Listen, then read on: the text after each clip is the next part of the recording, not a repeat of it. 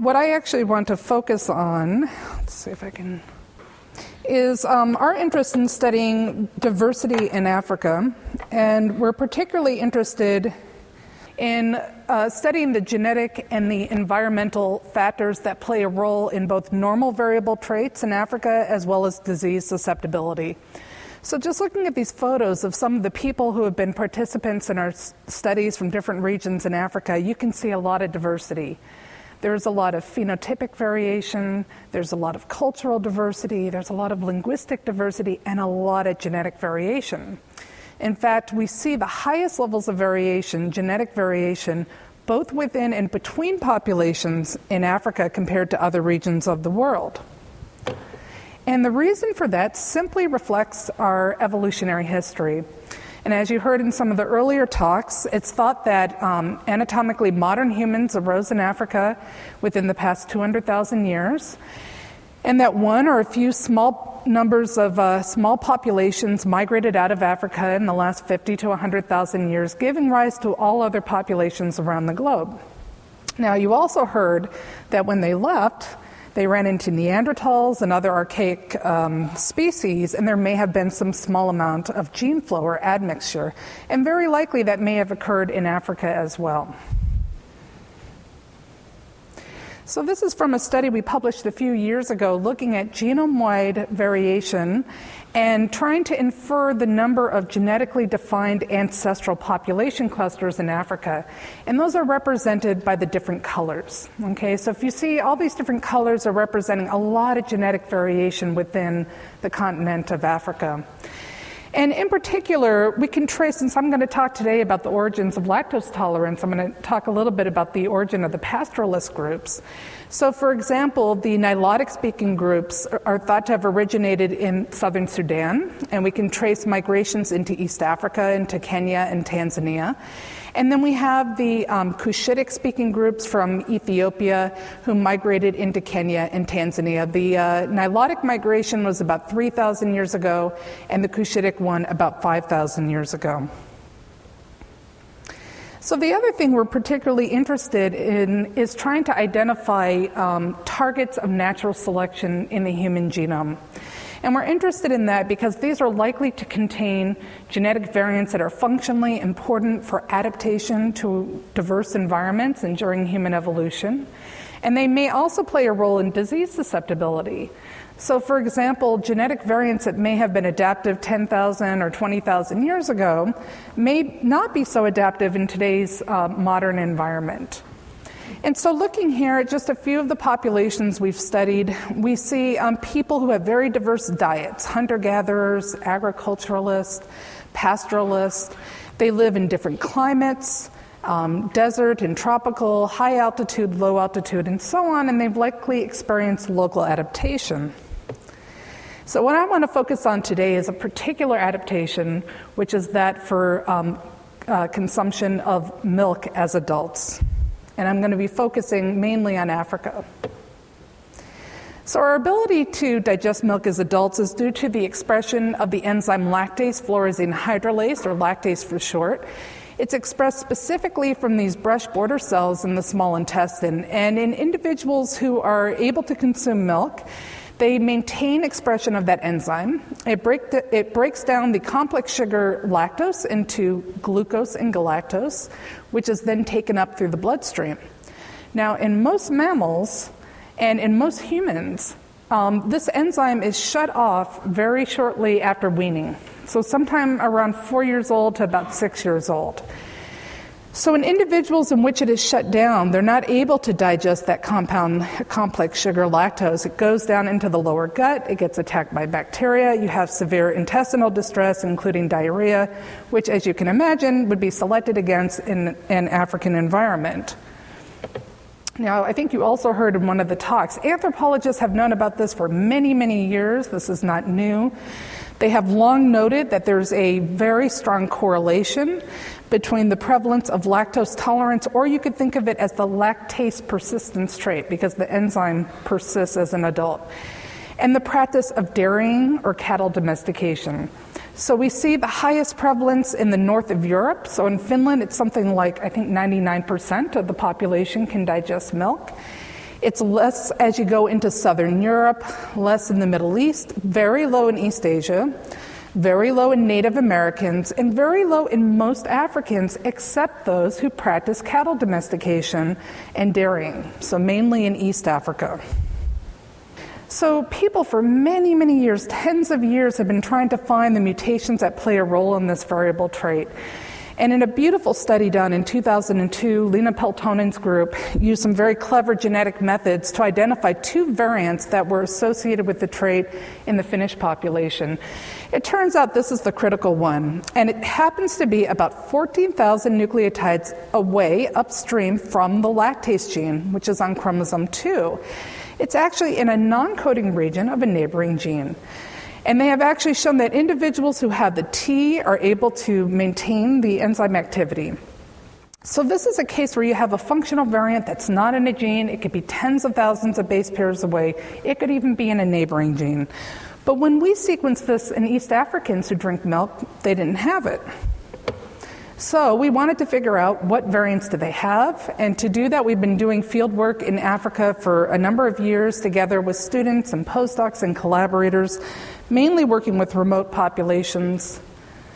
And from these we want to obtain DNA, so we usually obtain that from getting blood samples. And we typically have no electricity, so we have to come up with clever ways to process the samples, including hooking up the centrifuge to the car battery. But in cases where we can get access to a generator, we can do a lot better, have a better centrifuge, and basically we're trying to get these white cell pellets, and that's where your DNA is. And then we can actually process it in the field.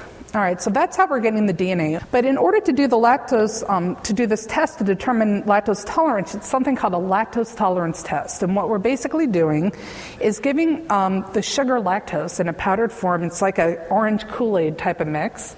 Mix it with water. And then we have to, it's a time test, so this is actually the challenging part. It's getting everybody to line up. And everybody drinks this at one time. And we take a baseline glucose measurement from the blood. And then we're basically, the last group was the Maasai. This is a group from southern Ethiopia who are pastoralists. And then we're going to just use a diabetes monitoring kit that many of you are probably familiar with. So we can just get a finger prick of blood and then measure glucose levels in the blood. And we do that every 20 minutes over an hour. And then we can look at the maximum rise in glucose, and if it's greater than 1.7 millimolar, then they're categorized as lactose tolerant or having the lactase persistence trait. If it's less than 1.1, then they're intolerant. And then we have some people who are intermediate. And this is what it looked like in about 500 individuals from Sudan, Ethiopia, and Tanzania. And if we just look at the distribution of this trait, light blue indicates the frequency of the lactase persistence trait, and it's greatest in the Beja population from the Sudan. They are pretty hardcore pastoralists. They drink several liters of actually camel's milk, more so than cow's milk, per day. But we see that the trait is very prevalent throughout East Africa, which has a tradition of cattle domestication and dairying. When we sequenced this region where the European variant had been found, we found 3 novel variants, the most common of which is at position 1410. It's about 100 nucleotides away from the European one. Individuals who have a C are able to digest milk as adults. That's mainly present in Kenya and Tanzania. We found 2 others at 13907 and 13915. Individuals with a G in either of these, which is the derived variant, the newer variant, are able to digest milk as adults. And we also looked at some genetic markers in the region so we could reconstruct the evolutionary history. Together with Greg Ray at Duke University, Greg actually did something that's called a luciferase expression assay to actually look at what is the functional significance of these variants. And he was able to show that there is a significant increase in gene expression from vectors that are driven that have this the derived variants associated with lactose tolerance, as opposed to the ancestral variants. So we were able to demonstrate a functional difference. On the right, I've already shown you this figure on the left, and on the right are the different genetic variants. The different colors represent the different mutations and whether you have 2 copies or 1 copy. But the main thing to point out is that in Tanzania, for example, there's a very good correlation generally between the genetic variation we see and the phenotypic variation, the ability to drink milk. But there's a couple of exceptions that you might see. So one is in southern Sudan. They don't have as strong a prevalence of lactase persistence, but a lot of the intermediate level, but they don't have any of these variants. And also a real mystery to me was the Hadza, who are traditional hunter-gatherers in Tanzania. According to this, almost 50% could digest milk. They didn't have any of these variants. So one thing this implies is that there probably are other genetic variants out there that we just haven't found yet. Now, in regards to the Hadza, I really don't know what's going on with that. I thought, well, maybe there's a mistake, because we only looked at about 18. So my students just came back from the field. They measured this in about 100 more people. We're still finding it. Frequency is a little bit lower. We're finding it at about 30%, but it's clear. So we don't know why. One thing that I've hypothesized is that lactase fluorescein hydrolase plays a role in breaking down other carbohydrates. Fluorescein, which is present in the root and bark of certain plants of the Rosacea family. So maybe it's playing a role in some other aspect of diet. Or maybe they had cattle in the past and we don't know it. But I think that's unlikely. We have more work to do to find out. Now, what sort of genetic signature of selection did it leave? So let's imagine that this red dot represents a new mutation that results in increased expression of lactase. And it occurs on a chromosome that has these flanking variants shown in yellow and green. If it increases the fitness of the individual who has this mutation so that they have more children and their children have more children and so on, it's going to rapidly increase in frequency in the population, and it's going to drag with it these neighboring variants. So if you have someone who has 2 copies of this mutation, they're going to have 2 copies of the yellow and 2 copies of the green, and we call this extended haplotype homozygosity, and it's what you see when there is a selective sweep. But over time, recombination and mutation is going to shuffle that up. So what do we see? We see a whopping signature of selection at this locus.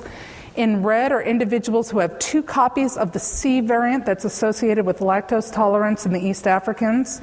And when we look at markers along the chromosome going out 3 million nucleotides, we can see that they're identical for up to 2 million nucleotides or more.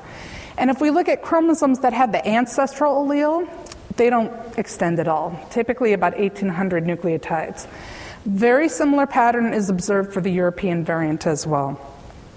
So that means it rapidly rose to high frequency due to selection.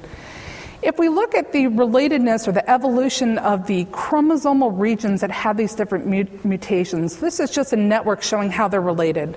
So chromosome sections that have the European mutation are in blue, and the common East African one are in red, and the other 2 are shown here. The point is that they arose independently. So you have a case of different mutations in different geographic regions are arising due to a strong common selective force, and we call this convergent evolution. More recently, a postdoc in my lab, Alessia Ranciaro, has sequenced well over 1,000 individuals from many regions of the world for this candidate region that has the lactose tolerance mutations. I've kind of switched the color scheme here. I apologize for that. But here's that 1410 variant shown in kind of this teal color. And it's very common in Tanzania and Kenya predominantly. We see the other 2 variants more often in the Middle East or in Northeast Africa. And here's the European variant right here. Interestingly, that's in some of the Western pastoralist groups like the Fulani and the Mozabite. Now, where did that come from? We have no idea, but I would guess probably through the Iberian Peninsula. It's very interesting to find out where that may have come from. Another interesting thing is that here in South Africa, even amongst the San hunter-gatherers, we see a low frequency of the East African variant, suggesting that pastoralism was introduced into that region from East Africa. If we look at this is like a heat plot showing you the darker the intensity, the higher the frequency of the variant. So that 1410 variant is most common in East Africa, and I think that's where it arose. The 13915 is most common in the Middle East, and that's where it likely arose, and 13907 in Northeast Africa. Now, these are great markers for also tracing migration events, because we can actually trace the migration from these different regions. We can also, together with members from Jonathan Pritchard's group, we inferred the age of these variants. And the 1410 variant ranged in age from about 3,000 to 7,000 years. The oldest age estimates are in the Cushitic speakers and the Nilotic speakers. We can't say for sure which one it arose in. I would guess Cushitic, only because we don't see it in southern Sudan, which is where this population originated from. Wherever it came from, it rapidly spread between the populations. There had to be interbreeding. Together with selection, caused it to rise to high frequency in both.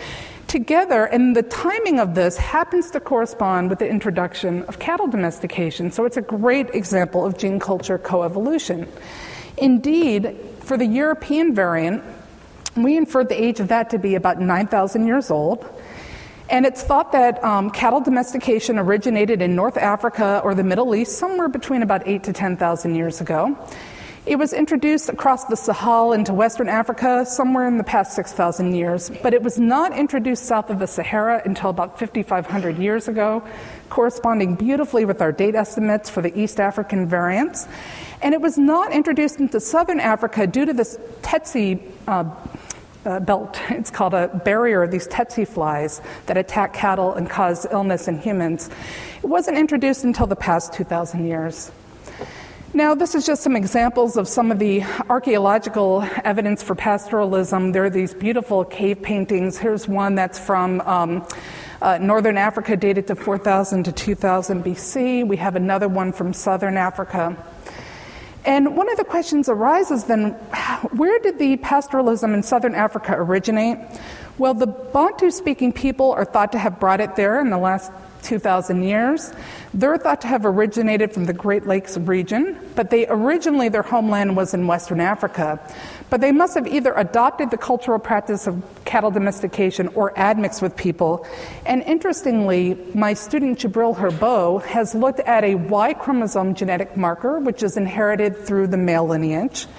And this is one that was actually studied by Brenna Henn a number of years ago, and it's a great marker for this migration of pastoralists from East Africa. And when he looked at a number of groups, he found it at highest prevalence in southern Cushitic-speaking groups, and we think this may have been a likely source of the origin of the migration of pastoralists into that region. I'm often asked the question, are humans still evolving? I think the answer is yes. And I just want to thank the many, many collaborators, funding agencies, and particularly the people who contributed to this project in Africa. Thank you.